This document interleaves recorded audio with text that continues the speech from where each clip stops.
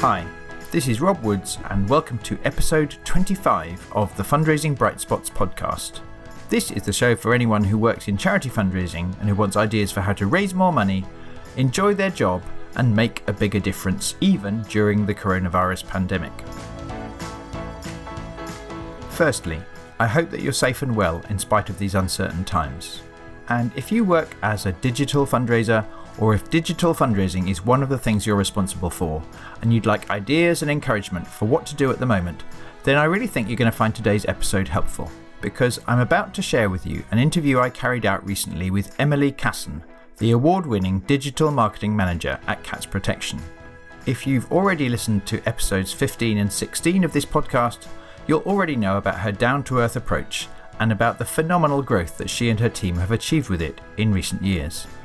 I was keen to talk to Emily again now, particularly because of the way her team has been responding to the new challenges and opportunities that the pandemic has brought.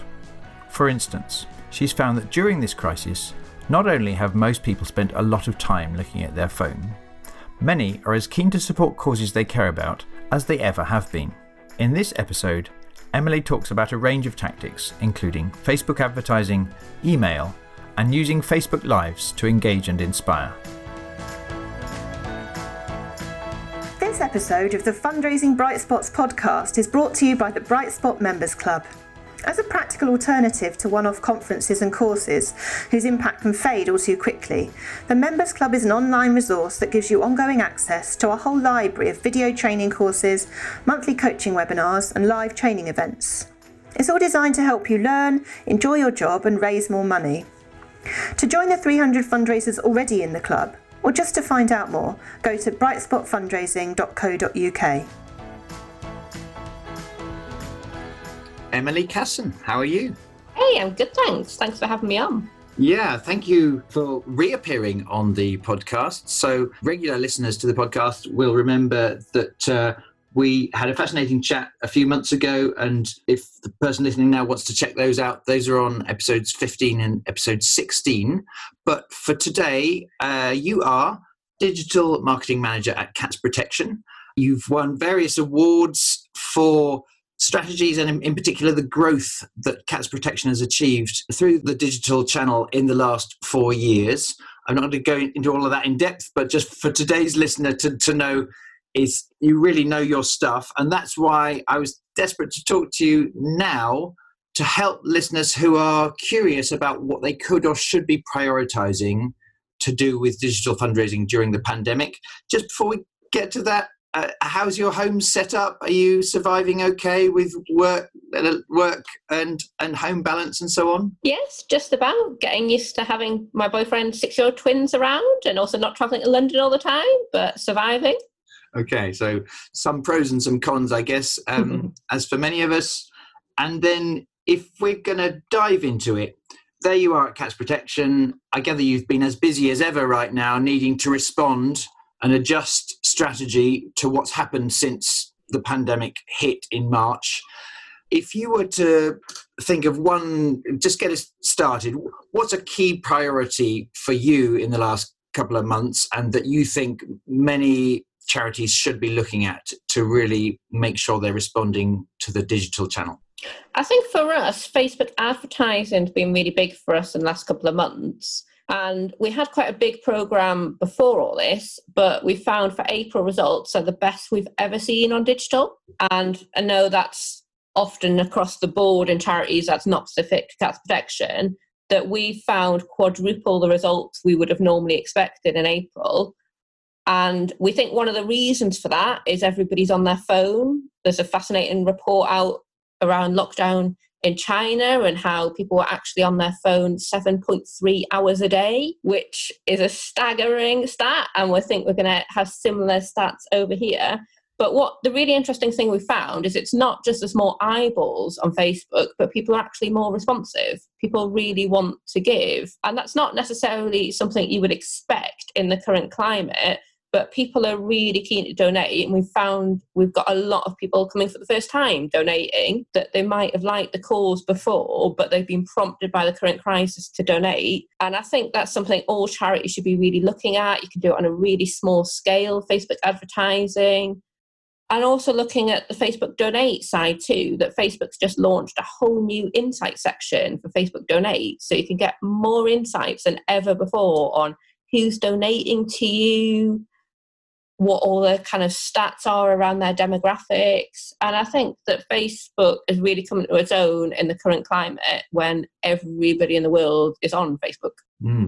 And in March, those were presumably your existing assets, your existing adverts that you had already used, but in March you noticed people were so much more responsive. And did the quadrupling just happen with the existing strategy, or were you noticing there was extra interest and therefore you were responding and investing more, or what did you do differently? Well, I think we noticed there was a lot of extra interest, and also the costs are really low on Facebook because a lot of the normal advertisers or the shops and things are obviously not advertising. So the combination of the cost being a lot lower, a lot more people being on Facebook, and the people being more responsive. And we increased our spend massively because we had a lot of money that we could redeploy from face-to-face, because obviously that stopped. And we also introduced some new Facebook advert quite quickly. We did do an emergency appeal, but we also did some stuff around our education messaging. We've got a lovely set of education resources for people homeschooling their kids at home. So we actually did that as a lead generation campaign on Facebook that went down fantastically well. And we got over 1,000 people signing up in the first day. So that's really done well for us. And I think that the charities are making a success of Facebook are actually thinking about, what do the audience want? What has changed in their lives? How can you give added value to them rather than just serving the same adverts on a bigger scale? So just to help me understand, when you say lead generation, is that people signing up at a very low level, but it's you're looking to build a relationship for the long term? Or is that people signing up giving no money at all, but you're offering something that's useful to them in their current situation, like helping with homeschooling? And why would they not receive that and make use of it? And in so doing, they get to know your cause and your brand. And in due course, you can retarget or offer them something else. Yeah, it's signing up. It's signing up to an email journey where you get the weekly emails with the education resources and some nice little videos and things. And it's completely free. And the model we use on a lot of our lead generation is a email journey. And we've got another one on cat behavioural series. And then you get to know the charity, you get to understand the value. And then normally kind of 6 to 9 months down the line, you would then look to target them with a financial ask. So it's not a quick win. It's not an easy thing. But I think in the current climate, there are some people that can give and aren't commuting things, so have a bit more disposable income. But there are also some people that can't give at the minute and don't necessarily want to be asked, particularly not a hard ask. So it's, what can you do as a charity to give them added value? And then in return, when they're in a different financial position, they're likely to go on and support you once they've understood the great work of the charity. Fantastic. So a key business principle I've been seeing advised in many places right now is, how can you add more value? Now is not necessarily the time to be making greater income for your charity or indeed for a business. But if you can be the charity that is genuinely meeting a need, helping people out right now, if that's what you do, then for the medium and long term, that can only pay you back in due course. From the point of view of a smaller charity that maybe hasn't taken that approach before because it hasn't felt it's had the resources or the long-term strategy to be in the mindset of investing in something that doesn't yet pay back, what would your few tips be in getting started so that it genuinely is something that meets a need rather than some gimmick that people take no interest in? And also any tips to make it in due course most likely to be a relationship that does pay you back as well? I always say, think big, start small and scale quickly. So I'd start small. I would test it. So in our case, that we actually thought, okay, what is useful for parents? We will ask parents in the organisation, would they be interested in this? What kind of thing would they want? And I think every charity and a small charity can ask their supporters. And I think what small charities often have that advantage is they are much closer to their supporters. They can actually chat to them.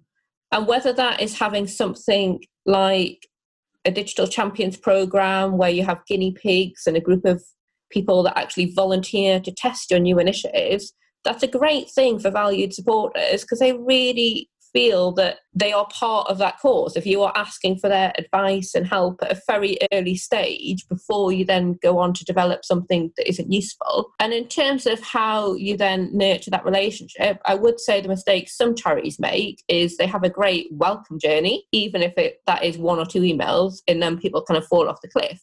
So it's actually mapping the journey for the people over a few months and accepting that the return might come in really early. There are some people that sign up and they're really warm to the cause and will donate straight away. There are some people, it's a much slower burn. And when you are doing your budgets and your targeting, you need to accept that and not think of it as a failure if you've not made the money back straight away. Yeah, and I guess there's just a bigger theme I'm sensing in your approach is that it is possible to bring in good donations now, and acquisition clearly is working for you as well. But I'm sensing this theme that first and foremost, even and especially as a fundraiser, our position should be to care about our supporters and our donors and look how can we communicate with them in a way that, you know, is meeting them at a time when they are likely to be more worried, more fearful, more alone, more worried about health and economics in their lives. There's this overarching thing. If we start there, either just to add value or at least to acknowledge that in the way we communicate, even if we do then go on to make an ask for a donation. Do you want to speak, theme, and how you've applied it in all of your tactics? Yeah, I think the tone is so important, and actually remembering that your donor is actually human. And in the current crisis, some people are quite enjoying being at home, not commuting, spending time with the kids. Other people are in a completely different situation. So I think it's understanding that your supporters and even an individual, you might have conflicting views. And something that we found really interesting is it's changing week on week. That we actually saw people being a lot more fearful when Boris made the announcement that things were going to start getting back to normal and start easing, that we found an interesting spike in that week that donations dipped slightly because people were starting to feel a bit more fretful, whereas before that, they'd kind of got used to the new normal a bit. And it does change. And I think it's so important to actually acknowledge that not just your supporters, but also your staff and your volunteers and everybody. It's a very strange situation, and the more human you can come across in your communications, acknowledging that a lot of people want to give, but being clear, don't feel at all guilty if you're not in the position to give. And I think one of the things a lot of charities could do is give people options. If you're not in a financial position to give, what can you do? So if that is sharing posts on social so it reaches a wide audience, signing up for emails or inviting friends to sign up for emails, or volunteering. There's a lot of non-financial asks that can involve people in the charity without them making them feel guilty that they can't afford to donate. Yeah. And so does that approach across all the various channels you're doing, be it Facebook or email or on the website? In the last 2 months, you've been more deliberate in making those other non-financial options easy and obvious. Yeah, I think definitely. And we did look at the start of this across all of the different creative we had running, all of the different email journeys, looked at what we needed to change on a practical point of view, because obviously we're not delivering the same services we normally are. So we need to be careful on messaging, but also thinking, well, what's the tone of this? Like, does this jar a bit? Like, what do we want to change? So I think that's definitely an approach you can take for everything. Just be a bit more human. Fantastic. So Facebook is clearly an area you would recommend people look more closely at, and you've outlined several fairly simple things they could specifically look to apply. If there was another key channel or priority that you've been looking at for the last couple of months, what would it be? I think email would be a big priority, both in terms of signing new people up to your database, like we just discussed around lead generation, and also stewarding your warm supporters. That we found email open rates have gone through the roof. They're the kind of highest they've ever been because, again, everybody's at home, very much pouncing on their emails.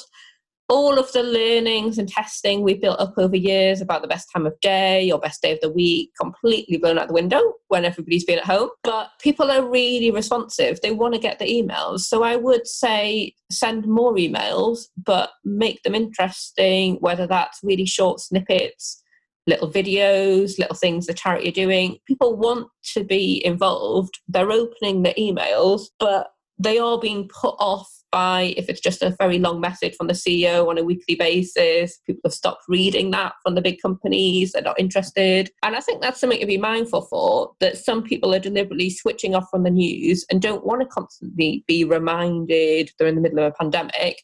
They want nice fluffy stuff. So we've been sending things like cute kitten videos that are best performing stuff ever. Well, there's been cute videos. I mean, not exactly surprising given the cause, but we found that when we sent newsletters out with like practical updates on coronavirus, but also the more fluffy stuff, it's the fluffy stuff that people want. That's something a lot of charities could replicate, that they want to know what is going on with the charity. They want to know on a practical level what services are and aren't running, but they also want good news stories. And I think that's something every charity could do, some sort of good news story in terms of what has gone well, something great a support has done for them, or something going on great with their service delivery. Or even some local charities have just been sending out really cute pictures that the kids in their services have drawn. And people are loving that because it's just something to make people smile. And I think when you're sending emails in the current climate, think not just about content, but also how is this going to make a supporter feel? Is it going to make them feel more positive to the cause? In some cases, yes, you want to prompt them to donate. Obviously, as a digital fundraiser, that's my job. But it's also thinking, like, okay, is this going to make them feel guilty? Because that's not what you want. Or is this going to make them feel warm and fluffy, or really see the value in what their donation's been spent on? Yes, it was an amazing story, and it's still running, even just how the media and the public latched on to Captain Tom Moore's story. And I've been blogging about various reasons why I think that took off so greatly. But at the heart of it, it's a great, happy story that people enjoy listening to and talking about. And clearly, lots of our listeners don't have cute kitten videos as an option for their cause. But all of them, with a little creativity, can search deliberately for assets or stories or images, or make simple films that help people feel good or feel proud about some victories, some progress, some times we're managing to do a good thing, especially in the face of the difficulties that people are facing. Yeah, I think that's definitely what people are wanting at the minute, that happy feeling, that good news story. And that's the sort of stuff that will be shared on social media, any cute little videos and things that people are putting out, or little postcards, or whatever you can do for your supporters to bring a bit of joy to their day. Like, yes, we want them to donate money, but they also remember how they feel about a charity. So if they are feeling positive, and I get that for a lot of charities, they are in dire situations at the minute, it's really important to get the donations in, but also remember that people want to still know where their donations are going and that they're making a difference, and they want to feel that they are making a difference supporting you. So at its simplest, if they ask, someone on the front line who's helping those children, or doing the volunteer work to protect the environment even now, if they've got someone in their charity doing great stuff, and they get that person to make a simple smartphone film, or they go interview them on a Zoom call or something, and create that little 1 minute, 2 minute story and put a link in that to an email, do you have any tips for people who haven't taken that sort of rough and ready approach to using film before? My view is now more than ever, it's so much more interesting and clickable and enjoyed by our supporters. But practically speaking, is there any tips you would give the listener who hasn't done much of that before? I think the top one would be, don't be scared of doing it. There's a lot of advice out there on the kind of practical setup for your smartphone and how to kind of position it.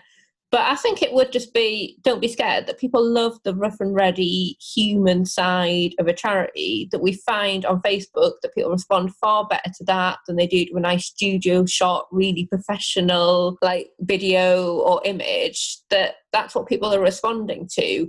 And I think I would also say, do it the other way. Ask your supporters to send stuff to you.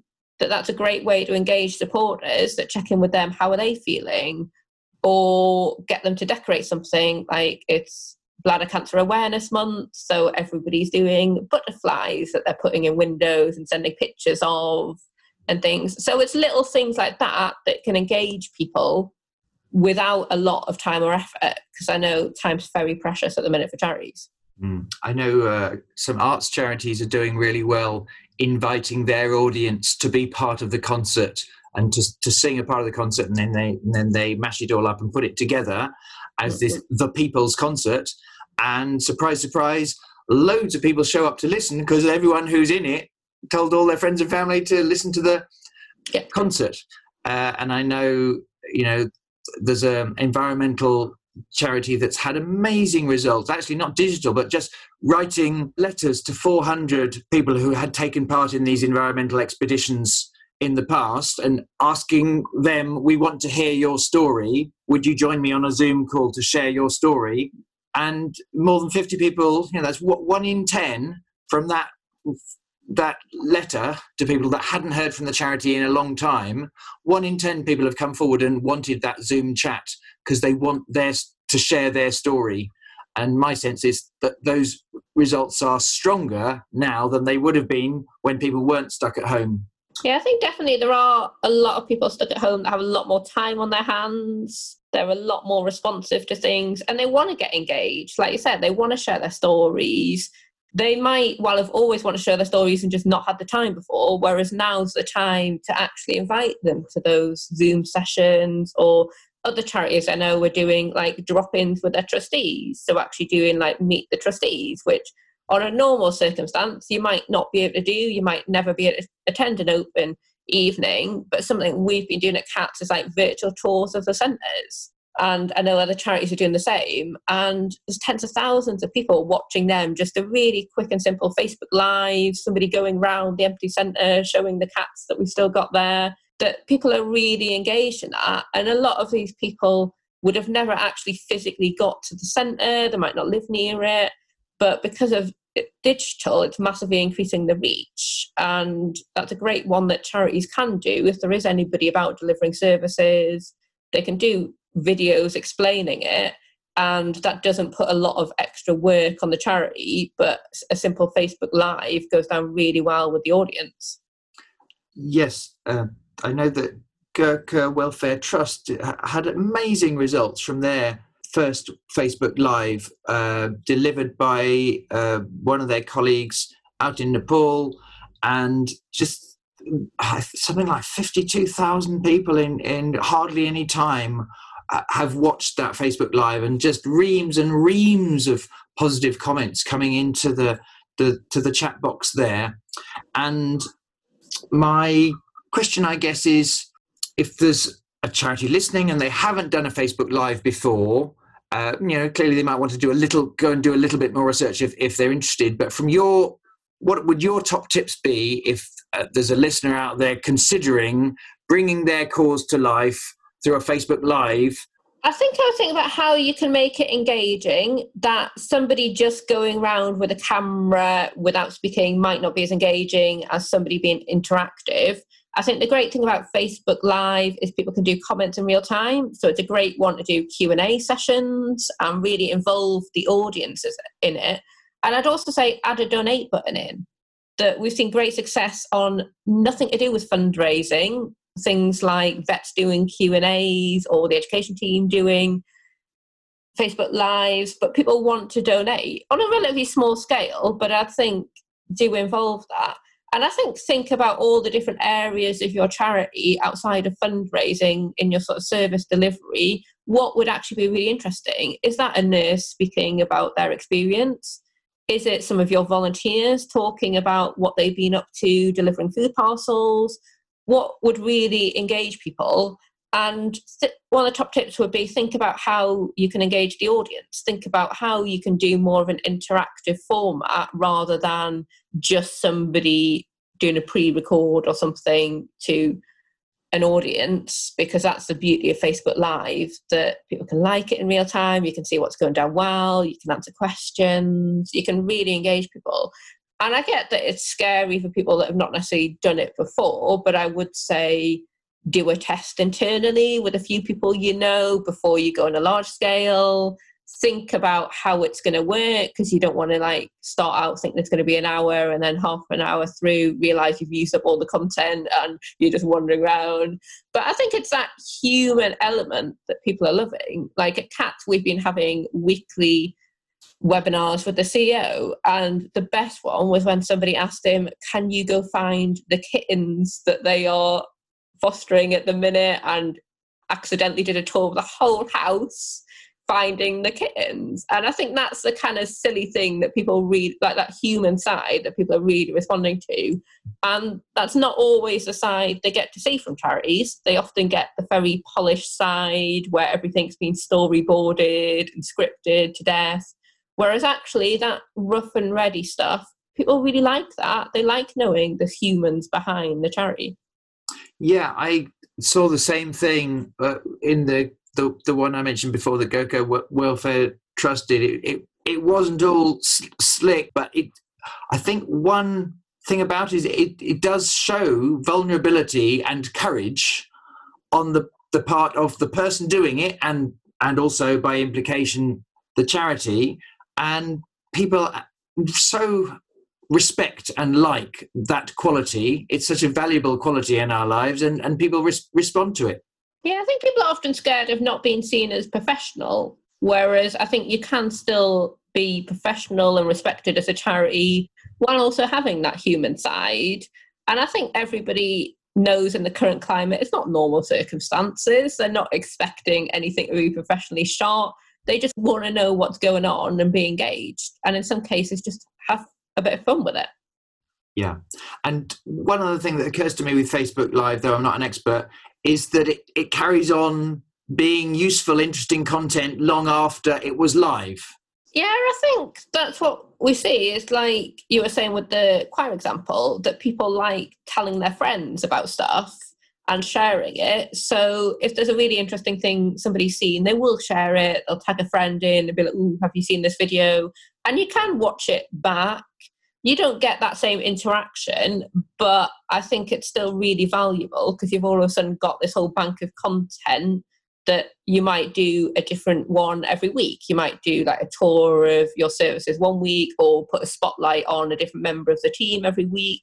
And then you can have all that content that you can kind of reuse and play back. And for your charity, once those exist, do you proactively reshare them on social media or through other means, or do you just let it organically, do its thing because people are doing what you just said? I think we do a lot of it organically, but we would say, like, it's Mental Health Awareness Week. We would then look at, okay, what content have we done in the past that we could use for that? And I think that we do definitely reuse some of it, particularly the education content that doesn't ever go out of date. It's always interesting, that people might have missed it first time round. We can share it again. Emily, thank you so much for all of your time today. Thank you for all of your ideas. I know you're as busy as ever, both for Cats Protection and these various other charities that you help out in a pro bono way. I'm going to let you get away, but for now, thank you so much for appearing on the podcast. Thanks for having me on. Hopefully it's been really useful. Well, I hope you found Emily's ideas helpful. If you're part of the Bright Spot Members Club, you'll be able to see the full interview with Emily on the site. You can find out more at brightspotmembersclub.co.uk. And if you liked this episode, please do subscribe today so that you don't miss out on all the other episodes that we've got planned. Also, if you think this session would help your wider team or your friends in other charities, I'd be very grateful if you could share it so that these ideas help as many charities as possible to get through this crisis. To get in touch or share this episode on social media, Emily and I are both on LinkedIn, and on Twitter, Emily is @EmilyCasson with a capital E for Emily and a capital C for Casson. and I am at woods_Rob. We'd love to hear what you think. If you'd like more ideas to help you succeed during the pandemic, then I'd love for you to make use of my new ebook, Power Through the Pandemic, which gives 7 key strategies to help you raise money, even now, through major donors, corporates and trusts. You can download it for free from brightspotfundraising.co.uk/power. Finally, thank you so much for listening today. I really appreciate the effort and time it takes to keep learning with everything else that's going on, and I hope that the episode gave you some ideas and some encouragement. Until the next time, stay safe and best of luck with your fundraising.